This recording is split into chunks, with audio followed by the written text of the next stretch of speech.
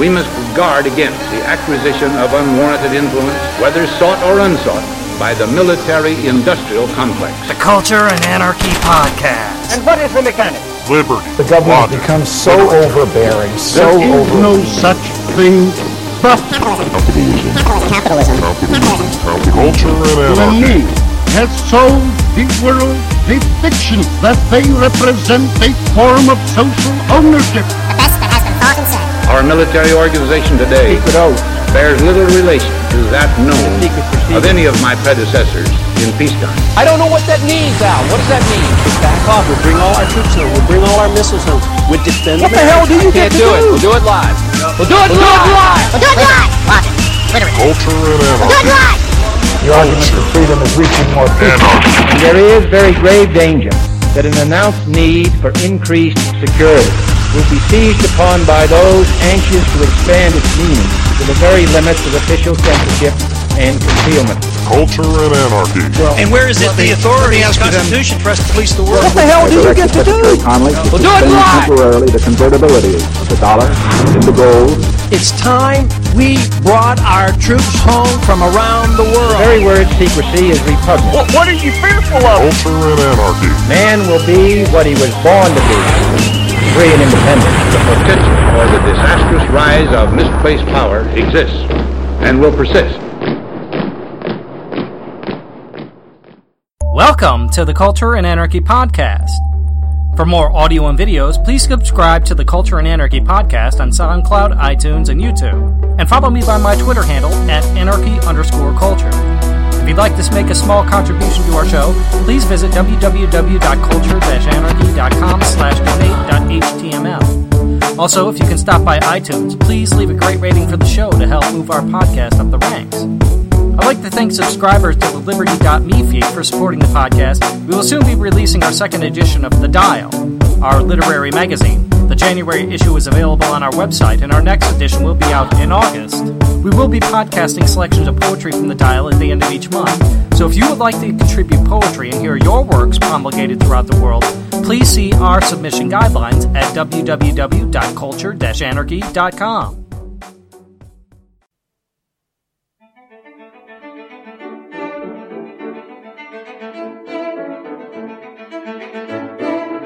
The Culture and Anarchy Podcast presents Liberty or Equality? The Intergenerational Dialogue of Western Civilization. Featuring the essays of Ralph Waldo Emerson, Ernest Renan, William Graham Sumner, and Lord Acton. Reinterpreted in the light of Friedrich J. Hayek's theory of catalactics. Emerson's The Transcendentalist, Kant, Transcendental Philosophy, and the American Legacy of German Idealism. In an essay entitled, What is the Enlightenment? 1784, the philosopher Immanuel Kant declared his credo for the coming intellectual reforms of the 19th century, which he believed would mark a transition from stale religious and intellectual forms of rote custom and bureaucracy into a new kind of human consciousness. This new consciousness, secure in its method, assured of its theoretical grounding, was the culmination of the Aristotelian project in analytical philosophy, an organon, or science of thinking, which would equip every user and proficient practitioner with the ability to process reality minus the varying creeds, illusions, lies, errors, and propaganda that seek the oppression, beguilement, and delusion of the human mind in order to secure compliance with established authority. In other words, Kant envisioned a new century governed by self-government and personal responsibility, a world that could transcend the norms of culture with the freedom of self-appointed philosophers found in anarchy. He wrote, Enlightenment is man's release from his self-incurred tutelage. Tutelage is man's inability to make use of his understanding without direction from another. Self-incurred is this tutelage when its cause lies not in lack of reason, but in lack of resolution and courage to use it without direction from another. Sapere aude. Have courage to use your own reason. That is the motto of enlightenment. Laziness and cowardice are the reasons why so great a portion of mankind, after nature has long since discharged them from external direction, nevertheless remains under lifelong tutelage, and why it is so easy for others to set themselves up as their guardians. It is so easy not to be of age. If I have a book which understands for me, a pastor who has a conscience for me, a physician who decides my diet, and so forth, I need not trouble myself. I need not think. If I can only pay, others will readily undertake the irksome work for me. The Enlightenment, which proceeded somewhat chaotically throughout the late 1700s in Europe and America with varying degrees of success and with varying degrees of commitment to the contending ideals of liberty and equality, unseated empires and created new hegemonies.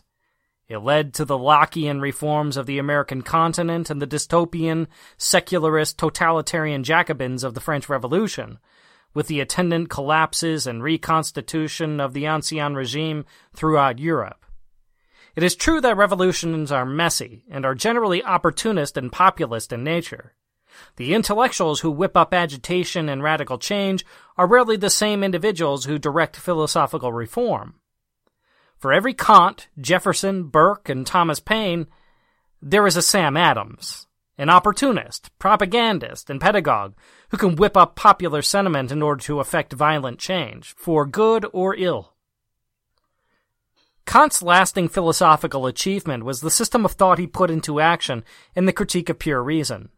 By means of analytical philosophy and logical deduction, he set into place the certain grounds from which a philosophy might be justified by reason alone through several self-evident axioms. By this criticism, Kant tried to embody the systematic method of thought more so than a codified art of professional complaining. As Peter Gay wrote of the Enlightenment in his History of the Era, the Enlightenment, the age of philosophy, was also, and mainly, the age of criticism.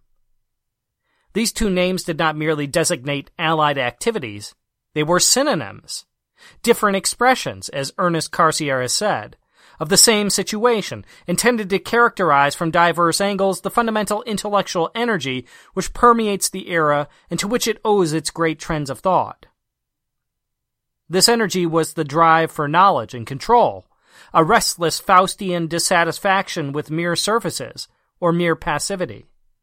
Its favorite instrument was analysis, its essential atmosphere, freedom, its goal, reality. For all their brave talk about their need to destroy the wild beast of superstition, talk that soon gave rise to the charge that the Enlightenment was merely negative, the philosophes did not sharply separate their work into tearing down and building up. For Kant, his personal mission was to justify the rationalist foundations of philosophical investigation sketched out by Aristotle. He was by turns intrigued by the work of the English skeptics, John Locke and David Hume, and horrified by some of their negligences and the implications of their purely empirical philosophy. He very much saw himself as building up towards something secure and true, after a great tearing down had been attempted by the empiricists. For the empiricist, much like the modern materialists and atheists, the world consisted only of facts justified by observation and experience. Everything had to be tested. Logic itself, perhaps, was nothing but organized habit and custom, the outgrowth of culture and prejudice. And if logic could be doubted, if there were no such thing as a right or a self-evident truth, then criticism was nothing but a constant griping with reality. There were no time-invariant truths, no apodictic certainties, no laws that we could hold as a priori true, regardless of the conditions of the environment in which an event takes place. But with this empirical dogma in place, a greater untruth now presented itself.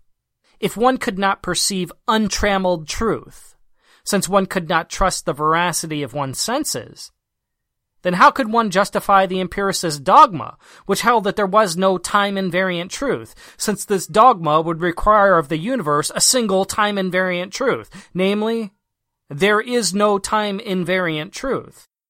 One could not hold this truth as binding upon the human subject, the thinker as well as the object of the contemplation. Things are either true or they are not. They cannot be both. And in order to get sure grounds for his theory, Kant tackled the concepts of space and time first. These, he argued, could not belong to empirical reality. They had to be properties of the mind, things in the mind, and not out there in the things in themselves that have traditionally been examined as the objects of objective reality. Two trees standing on a bank do not contain in themselves the properties of space, for space will be defined by the observer, by his frame of reference in space and time, and will not be found in the objects themselves.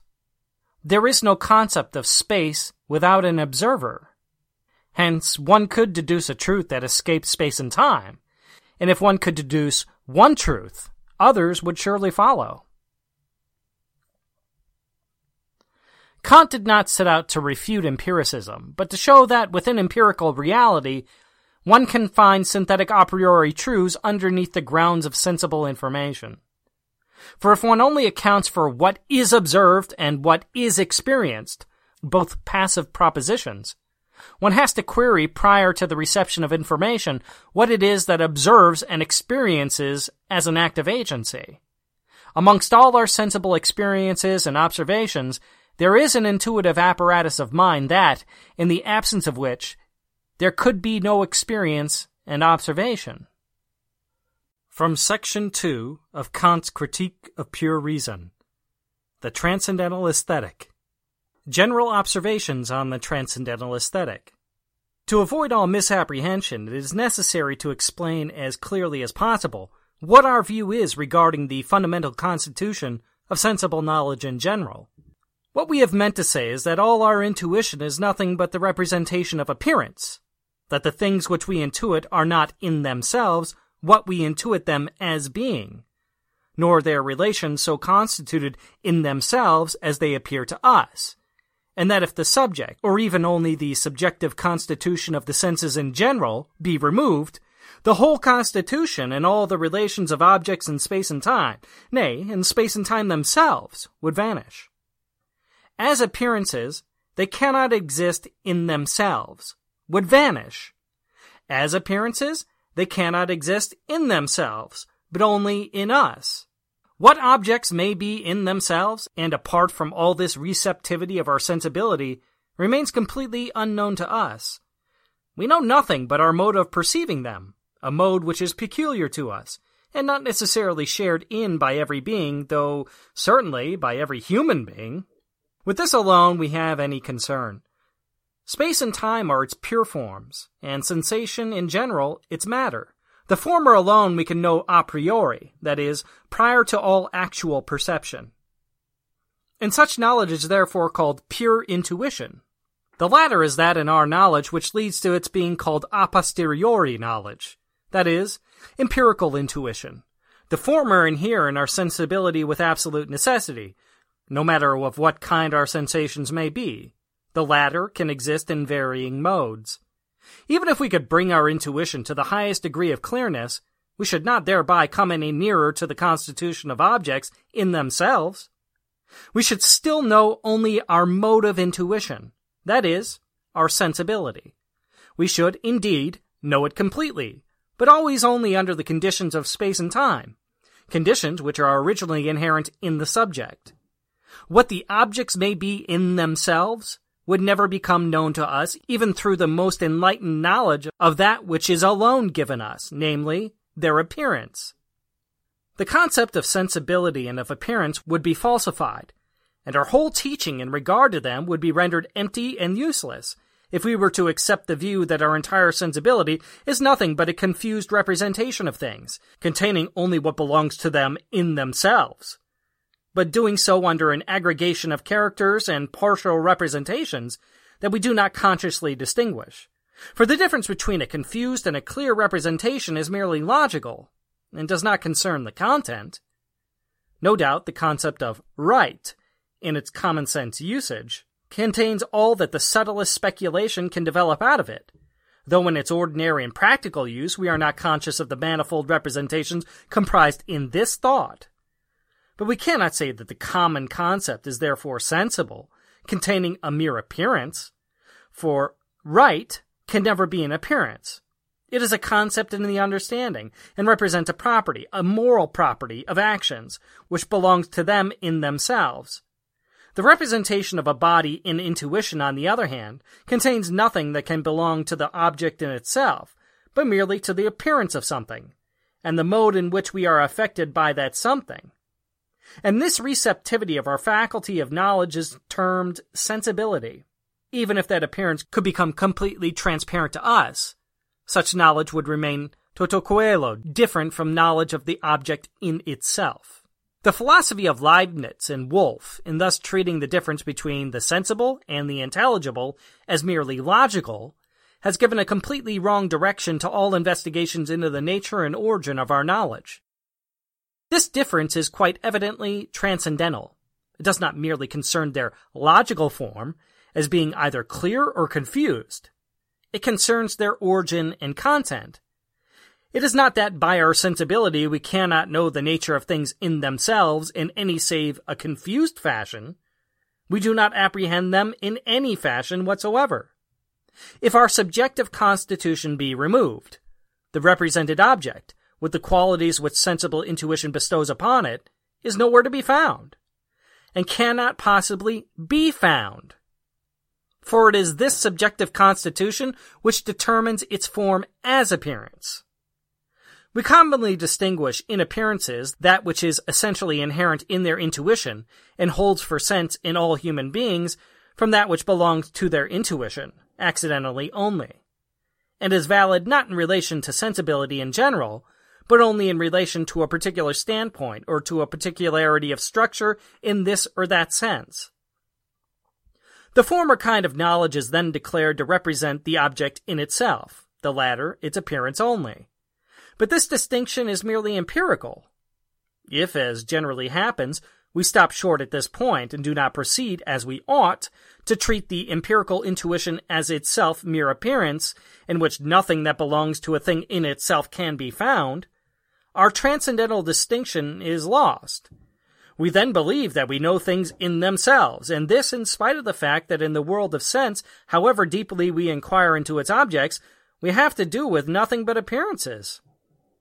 The rainbow in a sunny shower may be called a mere appearance, and the rain the thing in itself. This is correct, if the latter concept be taken in a merely physical sense. Rain will then be viewed only as that which, in all experience, and in all its various positions relative to the senses, is determined thus, and not otherwise, in our intuition. If we take this empirical object in its general character and ask, without considering whether or not it is the same for all human sense, whether it represents an object in itself, and by that we cannot mean the drops of rain, for these are already, as appearances, empirical objects. The question as to the relation of the representation to the object at once becomes transcendental. We then realize that not only are the drops of rain mere appearances, but that even their round shape, nay, even the space in which they fall, are nothing in themselves, but merely modifications or fundamental forms of our sensible intuition, and that the transcendental object remains unknown to us. The second important concern of our transcendental aesthetic is that it should not obtain favor merely as a plausible hypothesis, but should have that certainty and freedom from doubt which is required of any theory that is to serve as an organon. To make this certainty completely convincing, we shall select a case by which the validity of the position adopted will be rendered obvious, and which shall serve to set what has been said before in a clearer light. Let us suppose that space and time are in themselves objective, and are conditions of the possibility of things in themselves. In the first place, it is evident that in regard to both there is a large number of a priori epidictic and synthetic propositions. This is especially true of space, to which our chief attention will therefore be directed in this inquiry. Since the propositions of geometry are synthetic a priori, and are known with epidictic certainty, I raise the question, whence do you obtain such propositions, and upon what does the understanding rely in its endeavor to achieve such absolutely necessary and universally valid truths? There is no other way than through concepts or through intuitions, and these are given either a priori or a posteriori. In their latter form, namely as empirical concepts, and also as that upon which these are grounded, the empirical intuition, neither the concepts nor the intuitions, can yield any synthetic proposition except such as is itself also merely empirical, that is, a proposition of experience, and which for that very reason can never possess the necessity and absolute universality which are characteristic of all geometrical propositions. As regards the first and sole means of arriving at such knowledge, namely, in a priori fashion, through mere concepts or through intuitions, it is evident that from mere concepts only analytic knowledge, not synthetic knowledge, is to be obtained. Take, for instance, the proposition, two straight lines cannot enclose a space, and with them alone no figure is possible. And try to derive it from the concept of straight lines and of the number 2. Or take the proposition, given 3 straight lines a figure is possible, and try, in like manner, to derive it from the concepts involved. All your labor is in vain. And you find that you are constrained to have recourse to intuition, as is always done in geometry. You therefore give yourself an object in intuition. But of what kind is this intuition? Is it a pure a priori intuition or an empirical intuition? Were it the latter, no universally valid proposition could ever arise out of it, still less an epidictic proposition, for experience can never yield such. You must therefore give yourself an object a priori in intuition, and ground upon this your synthetic proposition.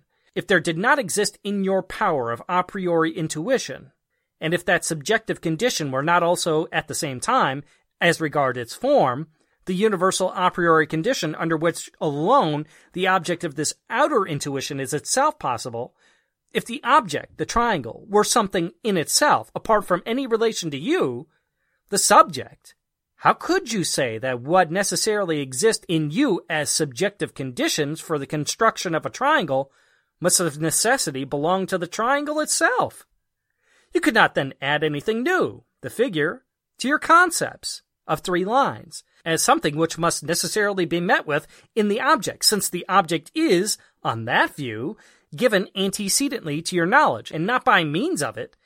If, therefore, space, and the same is true of time, were not merely a form of your intuition containing conditions a priori under which alone things can be outer objects to you, and without which subjective conditions outer objects are in themselves nothing, you could not in regard to outer objects determine anything whatsoever in an a priori and synthetic manner.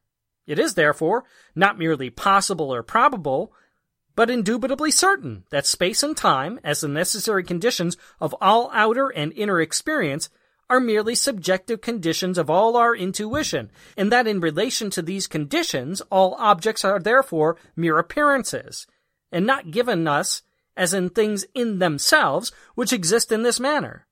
For this reason also, while much can be said a priori as regards the form of appearances, nothing whatsoever can be asserted of the thing in itself, which may underlie these appearances.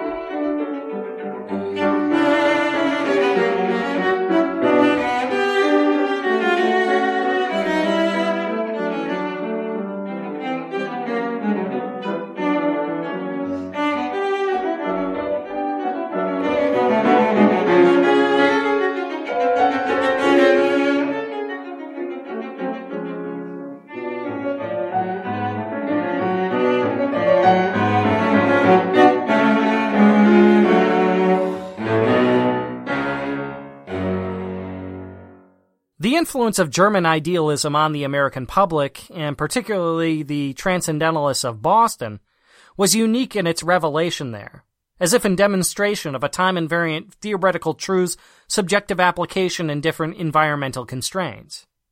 The first characteristic of American Transcendentalism is that it was fiercely individualistic and self-defining. By self-defining, I mean that the movement, like modern libertarianism, was a collection of people, and not some seamless aggregate of ideology with regard to its particulars. The label Transcendental was slapped upon the movement of letters, aesthetics, and latitudinarianism by its critics, who wished to classify it as a foreign and strange means of philosophizing.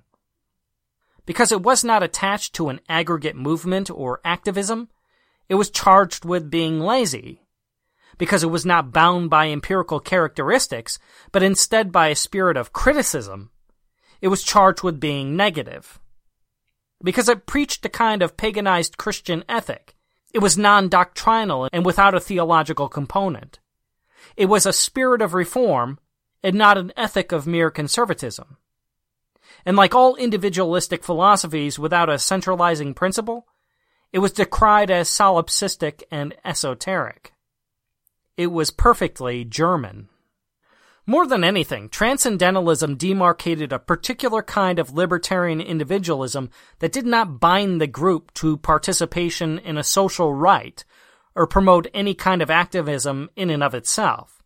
It was open to suggestion, and Henry David Thoreau, with others, did push towards civil disobedience with regard to national laws if slavery were justified by that national legislature, even in some untenable compromise. The Transcendentalists were seeking something above even the old forms and usages of social contracts, compacts, typical nationalistic traditions, and factionalism. They held themselves to a higher ethic than the Constitution. They had no spiritual book to bind their thoughts. Theirs was a kind of declaration of independence in the spirit, and the constant revolution that is required to maintain and nourish a spiritual people in perpetual revolution. It was one of the first truly anarchic expressions of high culture on the American continent, which was not apologetic for its audacity to think for itself and care nothing for the pedagogy of the herd. Emerson saw an inherent link between the stale traditions of the Congregationalist church establishment, the Calvinist majority of Massachusetts, and the philosophy of Locke. Both, Emerson believed, were limitary in scope. They promoted, in their disparate determinisms, the excesses of materialism and predestination. Locke's contention that the mind was unable to perceive sensible truth, being always under the bombardment of new information, was deterministic in the sense that it reduced the human spirit, be it mind or matter or some combination, to outside influence drawn from the past only, entirely without prior capacity to reason. There was something disturbingly similar in the Congregationalist contention that humans cannot perceive sensible or logical truths in a universe foreordained by God, but only divine truth in Scripture and tradition. For someone with a rest of spirit, like Emerson himself, Kant was a bulwark against these crass determinisms. For though, in German idealism, one accepted the basic reality of empiricism, one situated within that world of sensible information the Aristotelian organon, the logical apparatus of mind, which could know the form of knowledge and rational argumentation apodictically, with absolute and unquestionable certainty, yet without knowing the sure path to the good life, or to the salvation of the spirit, or even to the objective in objective reality. It was an experimental mindset, the perfect market mechanism, the present tense active power of man without a doctrine to bind it wholly and completely. Its motto was the motto of the Enlightenment, sapere aude. By and large, what Transcendentalism promoted was the active spirit of man, his active power, his ability to reason to certainty and self-reliant, self-evident truths, over and against inherited wisdom. Life became a grand experiment, which, in contradistinction to the old governmental and hegemonic world orders, was now directed at controlling only oneself and making change as an individual, rather than as a mob. This was always most apparent in Emerson's critique of religious conservatism, for he sought something more in line with the Quaker's self-definition and the spiritual quest of the New Lights, of Unitarian non-denominationalism. He sincerely and honestly believed in a unity of values in disparate, diverse cultures. He sought wisdom across cultural, national, and racial lines. And while one could make the case that certain constraints upon human action are prized by all cultures, prescriptions of murder and theft within that culture, even though the culture makes allowances for murder and theft from representatives of another culture, and that there might be something like a rational ethic for human interaction and exchange, property rights, self-ownership, and keeping one's word, life, liberty, property, and the pursuit of happiness. It tended at times towards extremes of constructivist rationalism and universalism. If it had an element of social justice, however, it was the benign reform of the individual and not faction. Still, it was a movement of voluntarism at root, with no central impetus to coercive state policy. It was the ultimate secession from custom and culture by those who trusted most to the power of reason, the individualists. The prototypical American anarchists who evolved into the continent's first intellectual libertarians. The unapologetic, non-nationalistic, non-identitarian liberals, who without a centralizing dogma pursued the agorist lifestyle in actual practice. These were those who could see beyond party, faction, positive law, traditional practice, materialist determinism, religious establishment, and clerical dogma. Last week, we explored Emerson's essay, The Conservative, which is an exploration of the tension between sensible culture and anarchic reason, between old usage and new discovery, between social justice and individualism, between egalitarianism and self-determination, between historic impressions and the spirit of innovation. In The Transcendentalist, Emerson gives life to the new generation of individualists who abandon the lifeless chrysalids of historical limitation to live the life of the transcendental aesthetic, the criticism that dares to know, without fear of retribution, that even in a world of heartache and disappointment, did not fear to fashion new life and enterprises of great pith and moment, though the world might never heap praise upon the individualists in a world fought over by tyrants, factions, and sycophants. In Emerson, we see true intellect. And though German idealism has somewhat lost its shine, we can still capture its essence. It is an essay upon human existence and self-knowledge, entirely without an editor or a footnote, with no references, bylines, publishers, or subscribers. It has no bibliography, no citations, no works cited page. In Emerson, we see the mind that dares to know, to make mistakes, to reflect, and to live.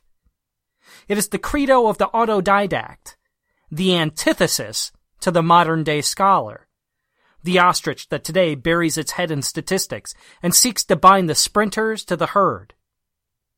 In Emerson's essay, we can, for a moment, recover our legacy of anarchism and ideals, to live without master and meet him, if we dare, as peers and not mere paupers.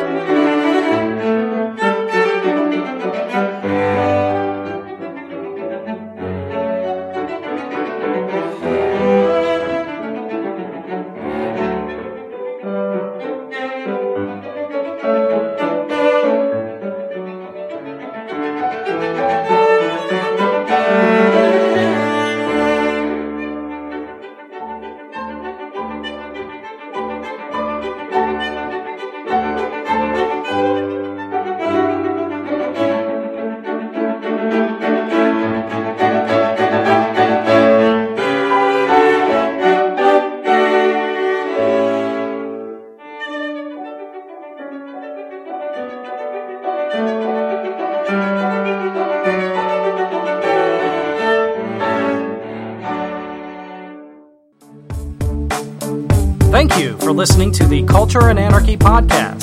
Please do remember to stop by and visit my website for more content at www.culture-anarchy.com. If you sign up for our free newsletter and join the email list, you'll receive access to free ebooks, including the text for A Rationalist Critique of Deconstruction, and in March 2017, The Spirit of Market Anarchy. Coming up later this year on the Culture and Anarchy podcast, we will be debuting several episodic series. First up, The Shadow of All Doubts, in which I chronicle sketches from the history of skepticism and free thought by analyzing conflicts between individualists and both state and church. The other series that will premiere are The Heist, historical sketches from the world's gold confiscations, which begins with the story of King Philip IV and the Knights Templar and proceeds all the way through FDR and beyond. Another series, The Jacobin Book Club, Neoconservatism, A Requiem, and finally, a rationalist take on the history of literary criticism. Towards the end of the year, we will be moving to a work of philosophy and religion entitled The God Function, Deus Ex Grammatica, wherein I lay out the world's first argument from grammar. Atheists and deists may in fact both be incorrect where it concerns the rational concept of God, insofar as the concept of a rationally conceived God arises out of a priori grammar. There's lots of exciting developments coming up, so please come see us at www.culture-anarchy.com.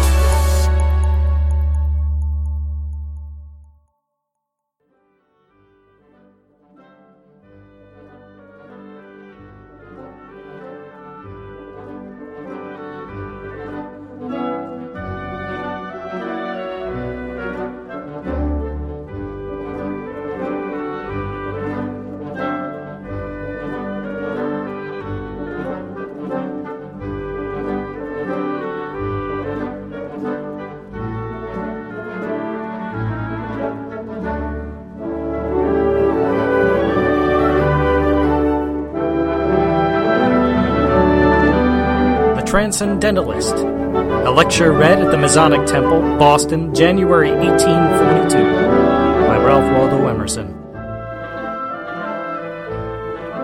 The first thing we have to say respecting what are called new views here in New England at the present time is that they are not new, but the very oldest of thoughts cast into the mold of these new times. The light is always identical in its composition, but it falls on a great variety of objects, and by so falling is first revealed to us not in its own form, for it is formless, but in theirs. In a like manner, thought only appears in the objects it classifies. What is popularly called Transcendentalism among us is Idealism. Idealism as it appears in 1842. As thinkers, mankind have ever divided into two sects, materialists and idealists. The first class founding on experience, the second on consciousness. The first class beginning to think from the data of the senses. The second class perceive that the senses are not final and say, the senses give us representations of things, but what are the things themselves? They cannot tell. The materialist insist on facts, on history, on the force of circumstances, and the animal wants of man. The idealist on the power of thought and of will, on inspiration, on miracle, on individual culture. These two modes of thinking are both natural, but the idealist contends that his way of thinking is in higher nature. He concedes all that the other affirms, admits the impressions of sense, admits their coherency, their use and beauty, and then asks the materialist for his grounds of assurance that things are as the senses represent them. But I, he says, affirm facts not affected by the illusions of sense, facts which are of the same nature as the faculty which reports them, and are not liable to doubt, facts which in their first appearance to us assume a native superiority to material facts, degrading these into a language by which the first are to be spoken, facts which it only needs a retirement from the senses to discern. Every materialist will be an idealist, but an idealist can never go backward to be a materialist. The idealist, in speaking of events, sees them as spirits. He does not deny the sensuous fact, by no means, but he will not see that alone. He does not deny the presence of this table, this chair, and the walls of this room, but he looks at these things as the reverse side of the tapestry, as the other end, each being a sequel or completion of a spiritual fact which nearly concerns him. This manner of looking at things transfers every object in nature from an independent and anomalous position without, there, into the consciousness. Even the materialist Condillac, perhaps the most logical expounder of materialism, was constrained to say, though we should soar into the heavens, though we should sink into the abyss, we never go out of ourselves. It is always our own thought that we perceive.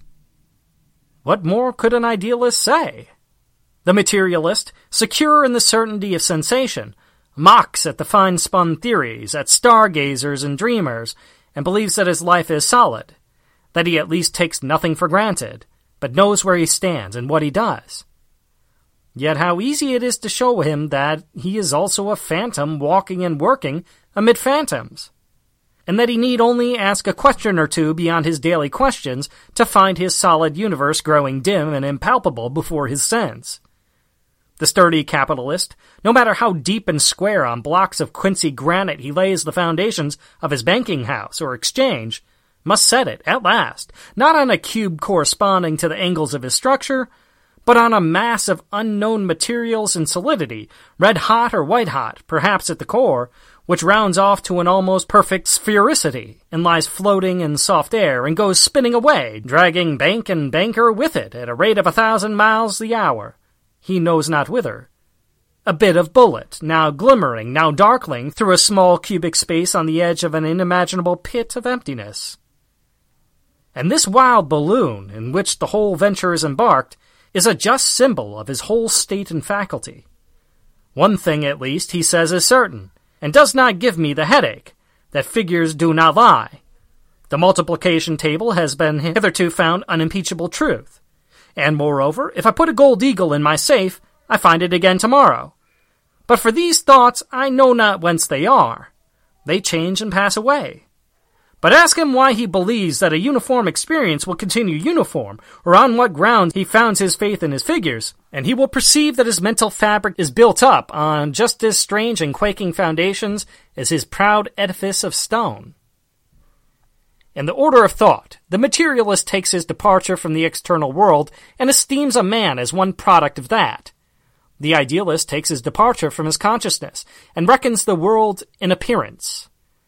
The materialist respects sensible masses, society, government, social art, and luxury, every establishment, every mass, whether majority of numbers or extent of space or amount of objects, every social action. The idealist has another measure, which is metaphysical, namely, the rank which things themselves take in his consciousness. Not at all the size or appearance. Mind is the only reality, of which men and all other natures are better or worse reflectors. Nature, literature, history are only subjective phenomena. Although in his action overpowered by the laws of action, and so warmly cooperating with men, even preferring them to himself, yet when he speaks scientifically or after the order of thought, he is constrained to degrade persons into representatives of truths. He does not respect labor, or the products of labor, namely property, otherwise than as manifold symbol, illustrating with wonderful fidelity of details the laws of being.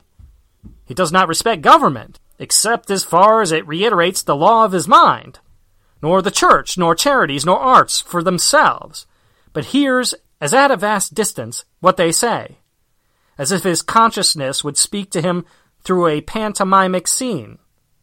His thought, that is the universe.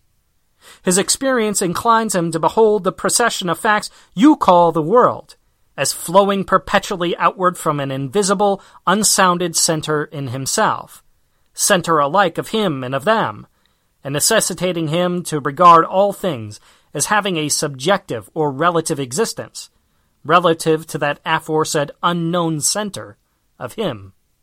From this transfer of the world into the consciousness, this beholding of all things in the mind, follow easily his whole ethics. It is simpler to be self-dependent. The height, the deity of man is to be self-sustained, to need no gift, no foreign force.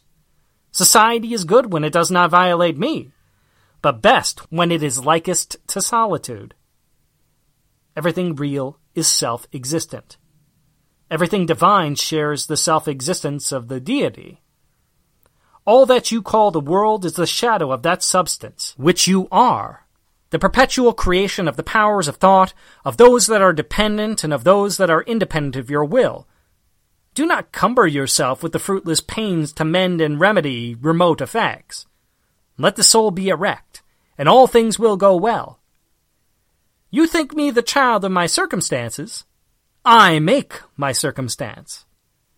Let any thought or motive of mine be different from what they are, the difference will transform my condition and economy.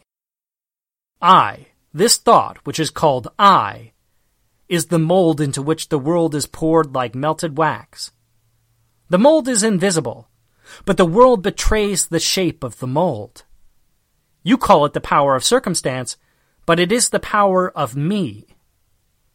Am I in harmony with myself? My position will seem to you just and commanding. Am I vicious and insane? My fortunes will seem to you obscure and descending. As I am, so shall I associate, and so shall I act. Caesar's history will paint out Caesar. Jesus acted so, because he thought so. I do not wish to overlook or to gainsay any reality. I say, I make my circumstance. But if you ask me, whence am I feel like other men my relation to the fact which cannot be spoken, or defined, nor even thought, but which exists and will exist. The Transcendentalist adopts the whole connection of spiritual doctrine. He believes in miracle, in the perpetual openness of the human mind to new influx of light and power. He believes in inspiration and in ecstasy. He wishes that the spiritual principle should be suffice to demonstrate itself to the end in all possible applications to the state of man, without the admission of anything unspiritual. That is, anything positive, dogmatic, personal. Thus, the spiritual measure of inspiration is the depth of the thought, and never, who said it? And so he resists all attempts to palm other rules and measures on the spirit than its own.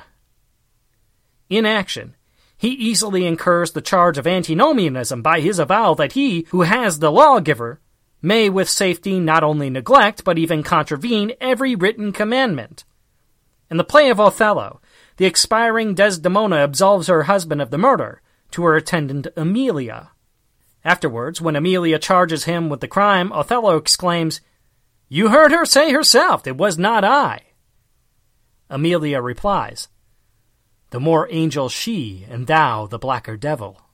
Of this fine incident, Jacobi, the transcendental moralist, makes use, with other parallel instances, in his reply to Fichte. Jacobi, refusing all measure of right and wrong except the determinations of the private spirit, remarks that there is no crime but has sometimes been a virtue.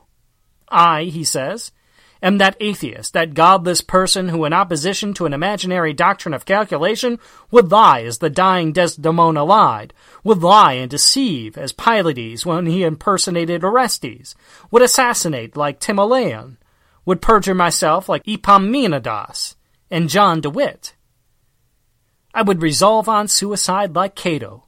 I would commit sacrilege with David, yea, and pluck the ears of corn on the Sabbath for no other reason than that I was fainting for lack of food.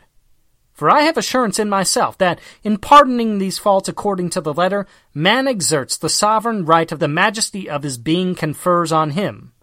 He sets the seal of his divine nature to the grace he accords. In like manner, if there is anything grand and daring in human thought or virtue, any reliance on the vast unknown, any presentiment, any extravagance of faith, the spiritualist adopts it as the most in nature. The Oriental mind has always tended to this largeness. Buddhism is an expression of it.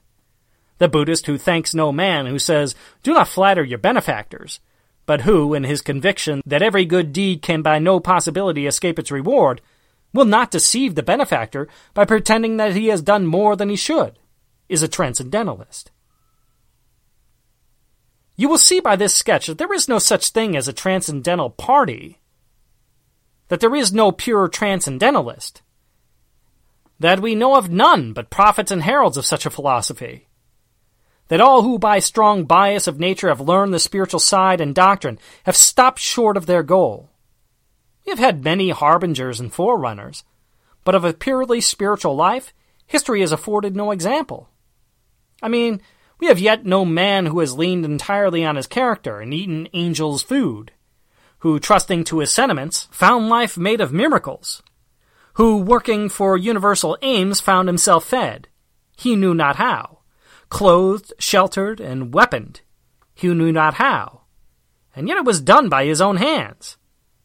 Only in the indistinct of the lower animals we find the suggestion of the methods of it, and something higher than our understanding.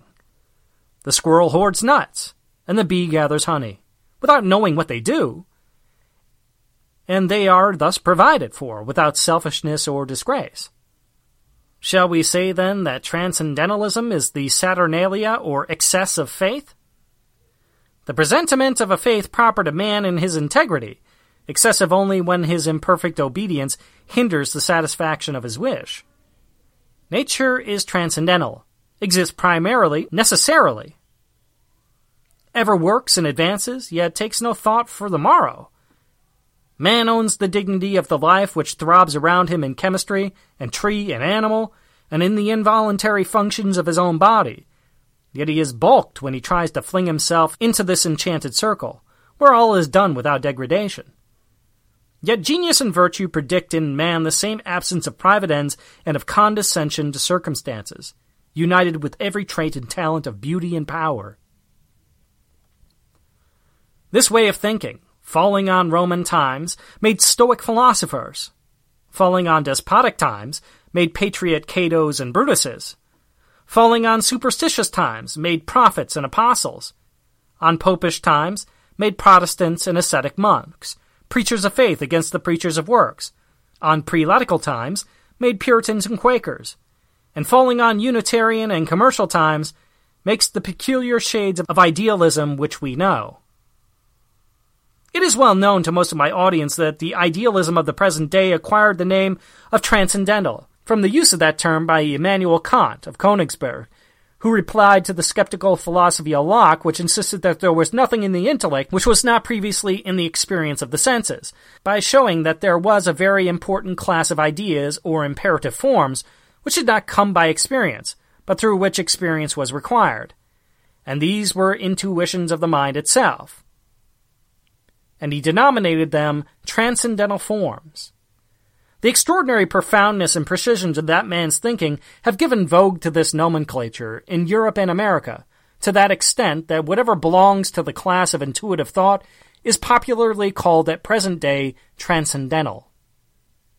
Although, as we have said, there is no pure transcendentalist, yet the tendency to respect the intuitions and to give them, at least in our creed, all authority over our experience has deeply colored the conversation and poetry of the present day.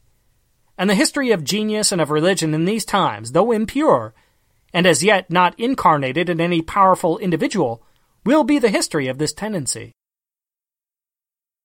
It is a sign of our times, conspicuous to the coarsest observer, that many intelligent and religious persons withdraw themselves from the common labors and competitions of the market and the caucus, and betake themselves to a certain solitary and critical way of living, from which no solid fruit has yet appeared to justify their separation. They hold themselves aloof. They feel the disproportion between their faculties and the work offered them, and they prefer to ramble in the country and to perish of ennui, to the degradation of such charities and such ambitions as the city can propose to them. They are striking work, and crying out for somewhat worthy to do. What they do is done only because they are overpowered by the humanities that speak on all sides, and they consent to such labor as is open to them, though to their lofty dream of writing of Iliads and Hamlets, or the building of cities or empires, seems drudgery. Now, everyone must do after his kind, be he asp or angel, and these must. The question which a wise man and a student of modern history will ask is, what that kind is. And truly, as in an ecclesiastical history, we take so much pains to know what the Gnostics, what the Essenes, what the Manichees, what the Reformers believed, it would not misbecome us to inquire nearer home what these companions and contemporaries of ours think and do, at least so far as these thoughts and actions appear to be not accidental and personal, but common to many, and the inevitable flower of the tree of time. Our American literature and spiritual history are, we confess, in the optative mood. But whoso knows these seething brains, these admirable radicals, these unsocial worshippers, these talkers who talk the sun and moon away, will believe that this heresy cannot pass away without leaving its mark. They are lonely. The spirit of their writing and conversation is lonely. They repel influences. They shun general society. They incline to shut themselves in their chamber in the house, to live in the country rather than in the town, and to find their tasks and amusements in solitude. Society, to be sure, does not like this very well. It saith, Whoso goes to walk alone accuses the whole world. He declareth all to be unfit to be his companions. It is very uncivil, nay, insulting. Society will retaliate.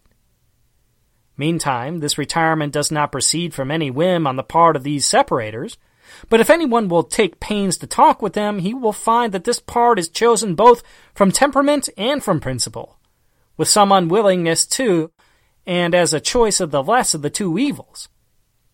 For these persons are not by nature melancholy, sour, and unsocial. They are not stockish or brute, but joyous, susceptible, affectionate. They have even more than the others a great wish to be loved. Like the young Mozart, they are rather ready to cry 10 times a day, But are you sure you love me?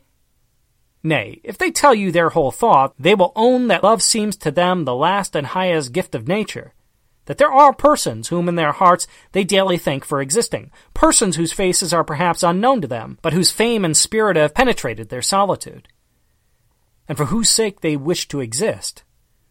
To behold the beauty of another character which inspires a new interest in our own, to behold the beauty lodged in a human being with such vivacity of apprehension, that I am instantly forced home to inquire if I am not deformity itself, to behold in another the expression of a love so high that it assures itself also to me against every possible casualty except my unworthiness. These are degrees on the scale of human happiness to which they have ascended, and it is a fidelity to this sentiment which has made common association distasteful to them. They wish a just and even fellowship, or none. They cannot gossip with you, and they do not wish, as they are sincere and religious, to gratify any more curiosity which you may entertain. Like fairies, they do not wish to be spoken of.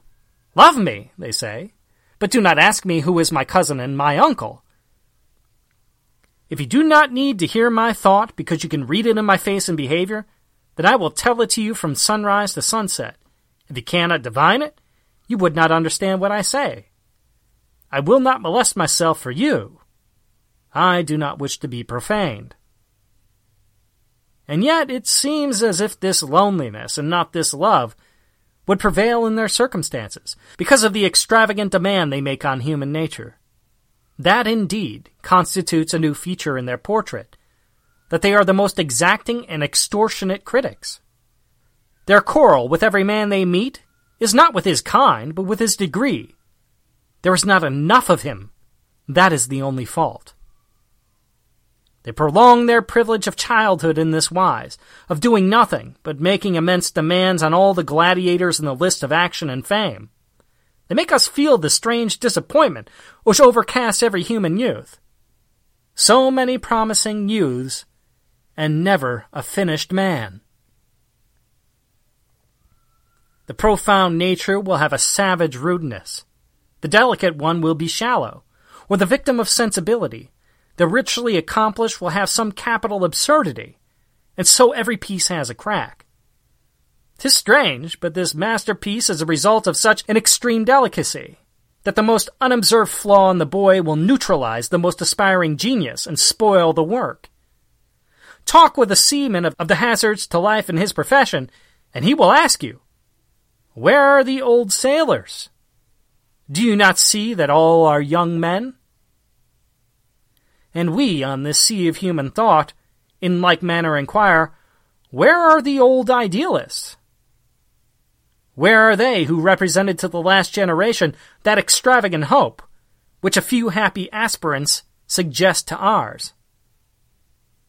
In looking at the class of counsel and power and wealth, and at the matronage of the land, amidst all the prudence and all the triviality, one asks, where are they who represented genius, virtue, the invisible and heavenly world? To these. Are they dead, taken in early ripeness to the gods, as ancient wisdom foretold their fate? Or did the high idea die out of them, and leave their unperfumed body as its tomb and tablet, announcing to all that the celestial inhabitant who once gave them beauty had departed. Will it be better with the new generation? We easily predict a fair future to each new candidate who enters the lists. But we are frivolous and volatile, and by low aims and ill example, do what we can to defeat this hope. Then these youths bring us a rough but effectual aid.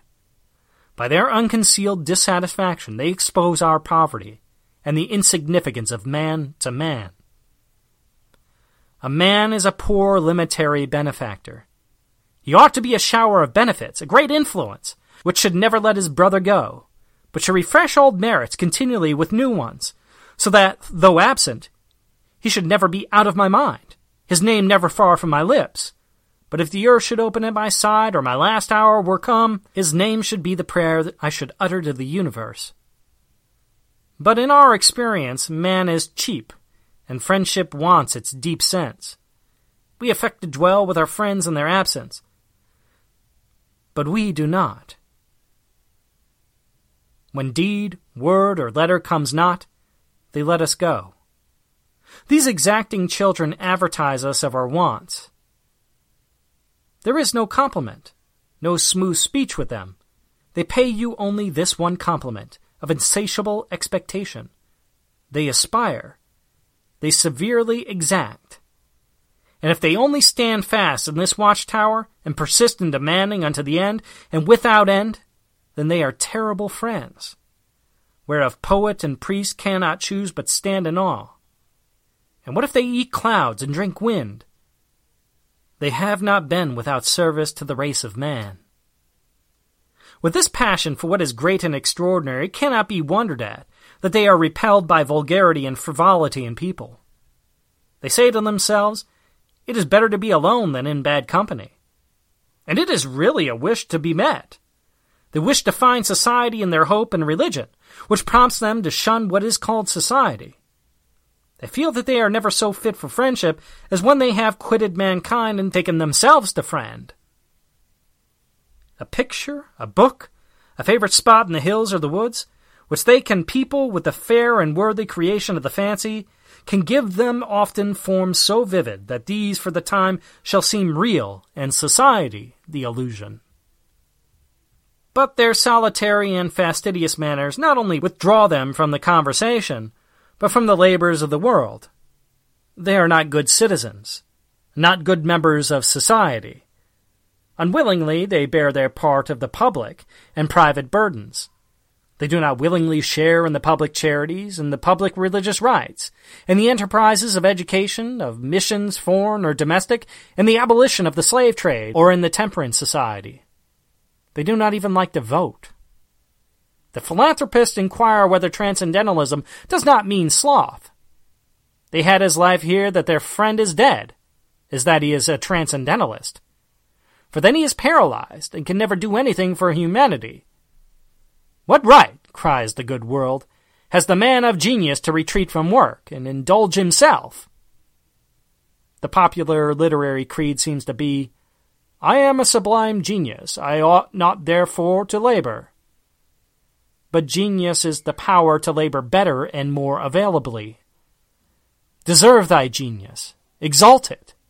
The good, the illuminated, sit apart from the rest, censuring their dullness and vices, as if they thought that, by sitting very grand in their chairs, the very brokers, attorneys, and congressmen would see the error of their ways and flock to them.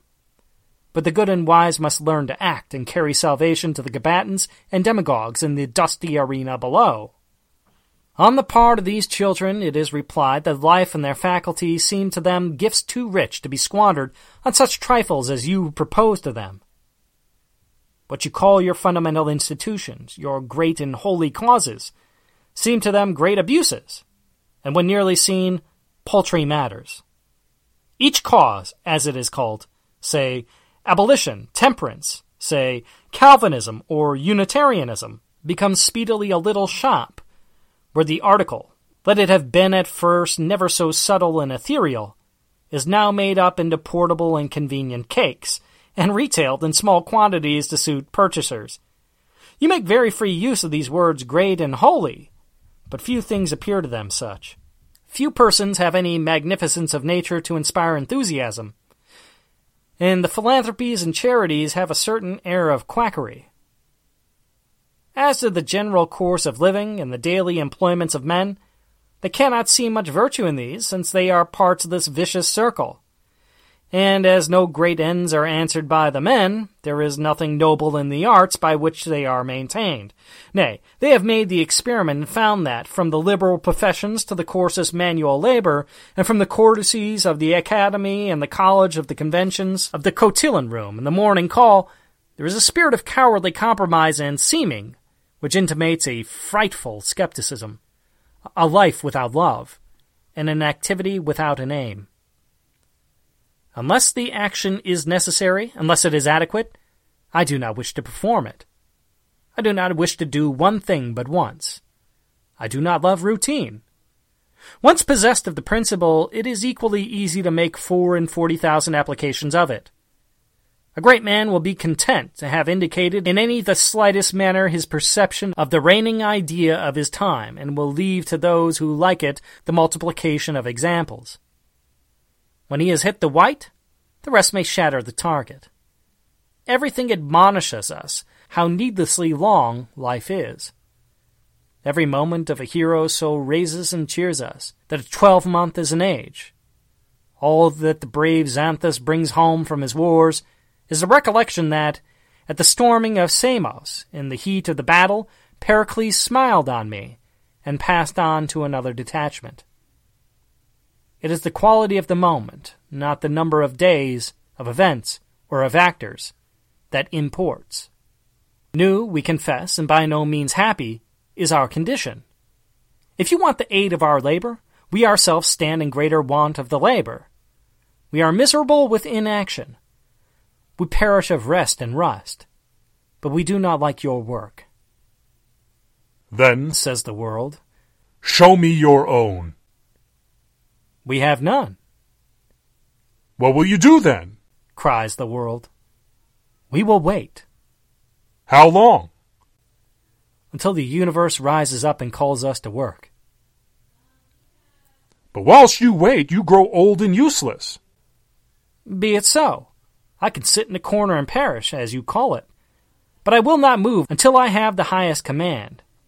If no call should come for years, for centuries, then I know that the want of the universe is the attestation of faith by my abstinence.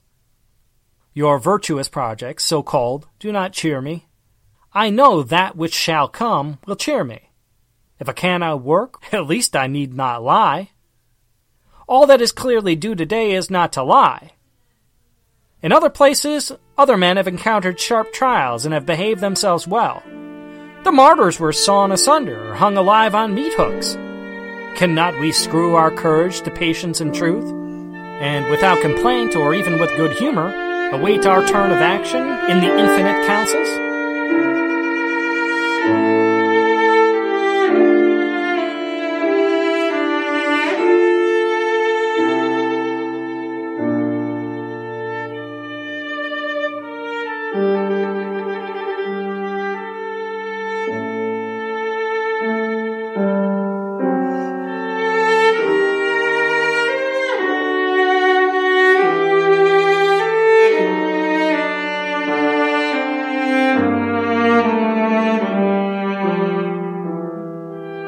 But to come a little closer to the secret of these persons, we must say that to them it seems a very easy matter to answer the objections of the man of the world, but not so easy to dispose of the doubts or objections that occur to themselves. They are exercised in their own spirit with queries, which acquaint them with all adversity, and with the trials of the bravest heroes. When I asked them concerning their private experience, they answered somewhat in this wise.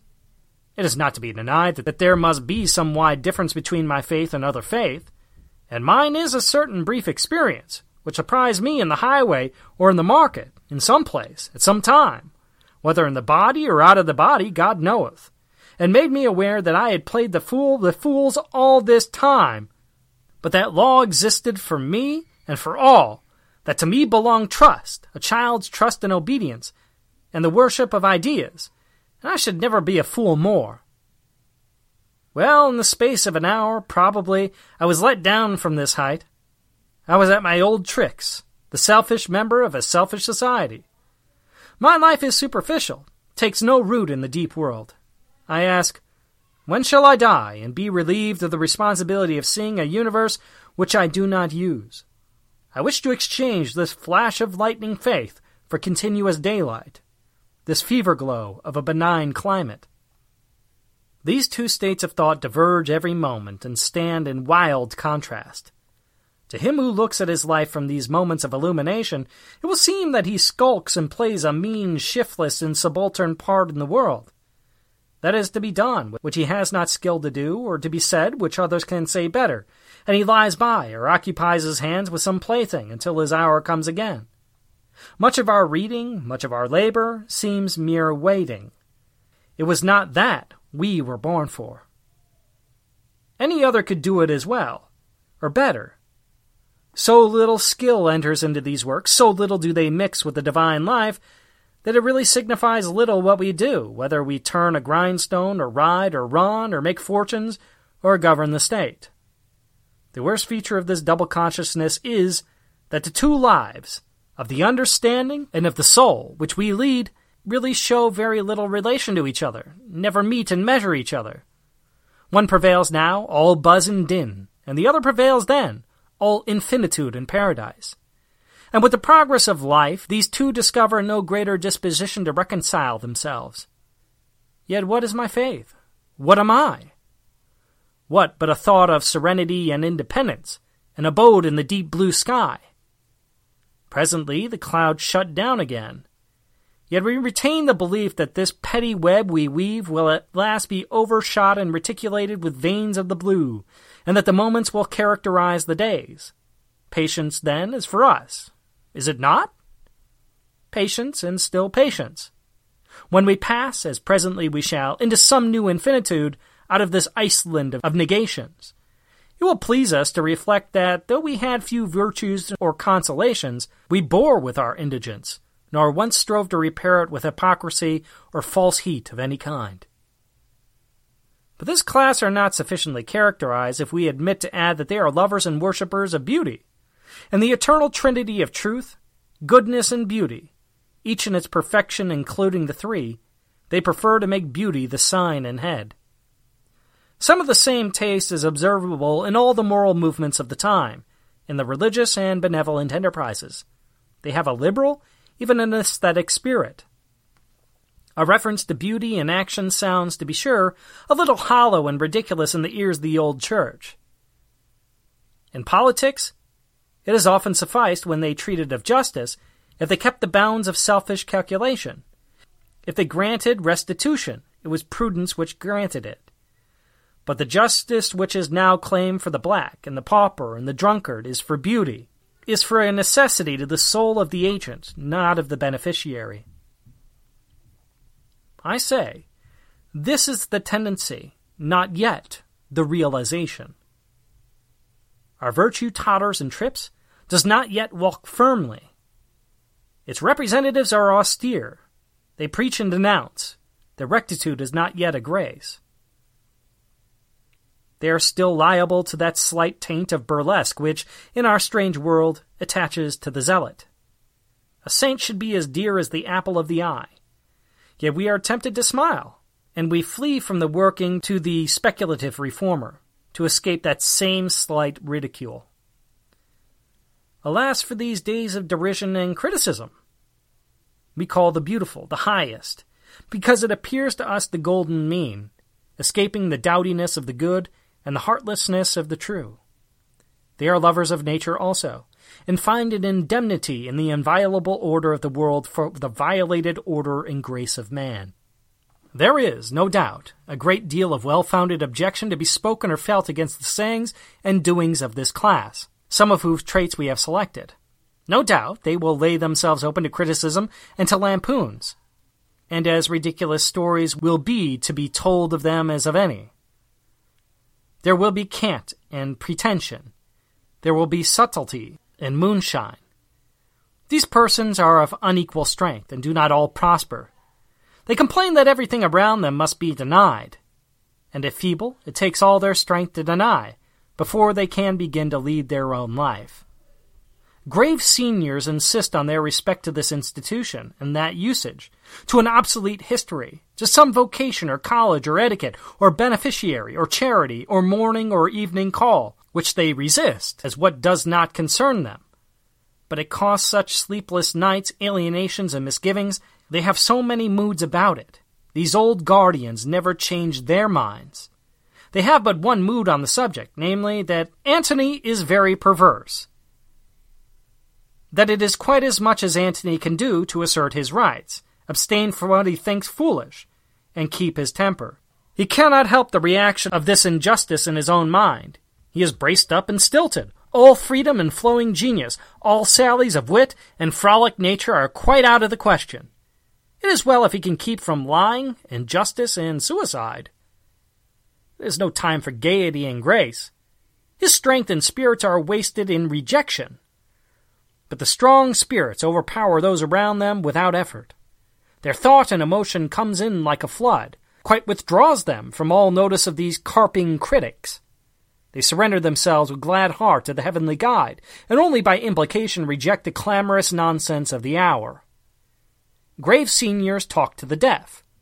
Church and old book mumble and ritualize to an unheeding, preoccupied, and advancing mind, unless they by happiness of greater momentum lose no time, but take the right road at first. But all these of whom I speak are not proficients. They are novices. They only show the road in which man should travel. When the soul has greater health and prowess, yet let them feel the dignity of their charge and deserve a larger power. Their heart is the ark in which the fire is concealed, which shall burn in a broader and universal flame. Let them obey the genius then most when his impulse is wildest, then most when he seems to lead to uninhabitable deserts of thought and life. For the path which the hero travels alone is the highway of health and benefit to mankind.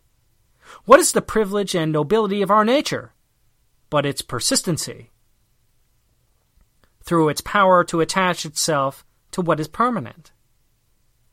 Society also has its duties in reference to this class, and must behold them with what charity it can. Possibly some benefit may yet accrue from them to the state. In our mechanics' fair, there must not only be bridges, plows, and carpenters' planes, and baking troughs, but also some few finer instruments, rain gauges, thermometers, and telescopes.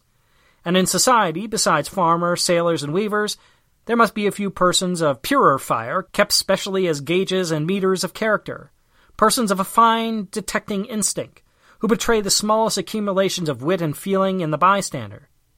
Perhaps, too, there might be room for exciters and monitors, collectors of the heavenly spark with power to convey the electricity to others. Or as the storm-tossed vessel at sea speaks the frigate or line packet to learn its longitude, so it may not be without its advantage that we should now and then encounter rare and gifted men, to compare the points of our spiritual compass and verify our bearings from superior chronometers. Amidst the downward tendency and proneness of things, when every voice is raised for a new road or another statute, or a subscription of stock, for an improvement in dress or in dentistry, for a new house or a larger business, for a political party or the division of an estate, will you not tolerate one or two solitary voices in the land, speaking for thoughts and principles not marketable or perishable?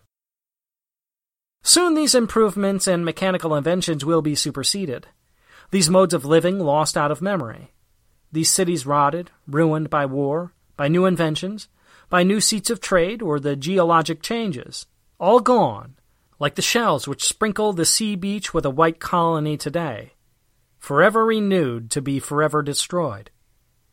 But the thoughts which these few hermits strove to proclaim by silence, as well as by speech, not only by what they did, but what they forbore to do, shall abide in beauty and strength, to reorganize themselves in nature, to invest themselves anew in other, perhaps higher endowed with happier mixed clay than ours, in fuller union with the surrounding system.